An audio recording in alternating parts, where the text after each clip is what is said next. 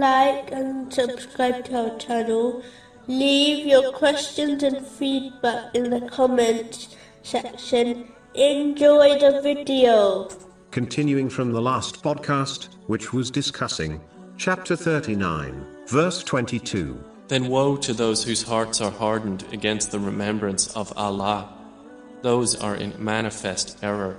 Specifically, it was discussing the importance of adopting a sound, pure heart.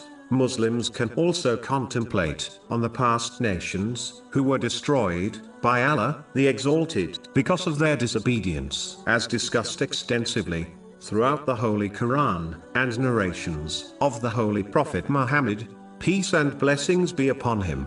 The past nations were more powerful, lived longer, and obtained more worldly blessings than the people of the modern world.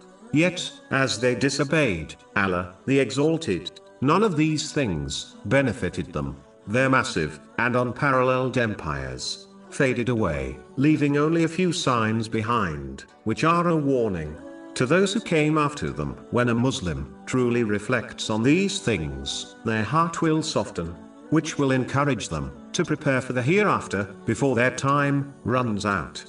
Muslims must strive to soften their hearts through the advice given in this podcast series. Only then will they be able to focus on the hereafter and adequately prepare for it. The person whose heart is cured of hardness becomes one whose heart is soft, pure, and strong. This means that its purity recognizes the difference between the truth and falsehood. Its softness encourages the person to act on the truth. Its strength allows one to reject falsehood through struggle and effort. When all these combine within a person, through the mercy of Allah the Exalted, they will obtain success in this world and the next.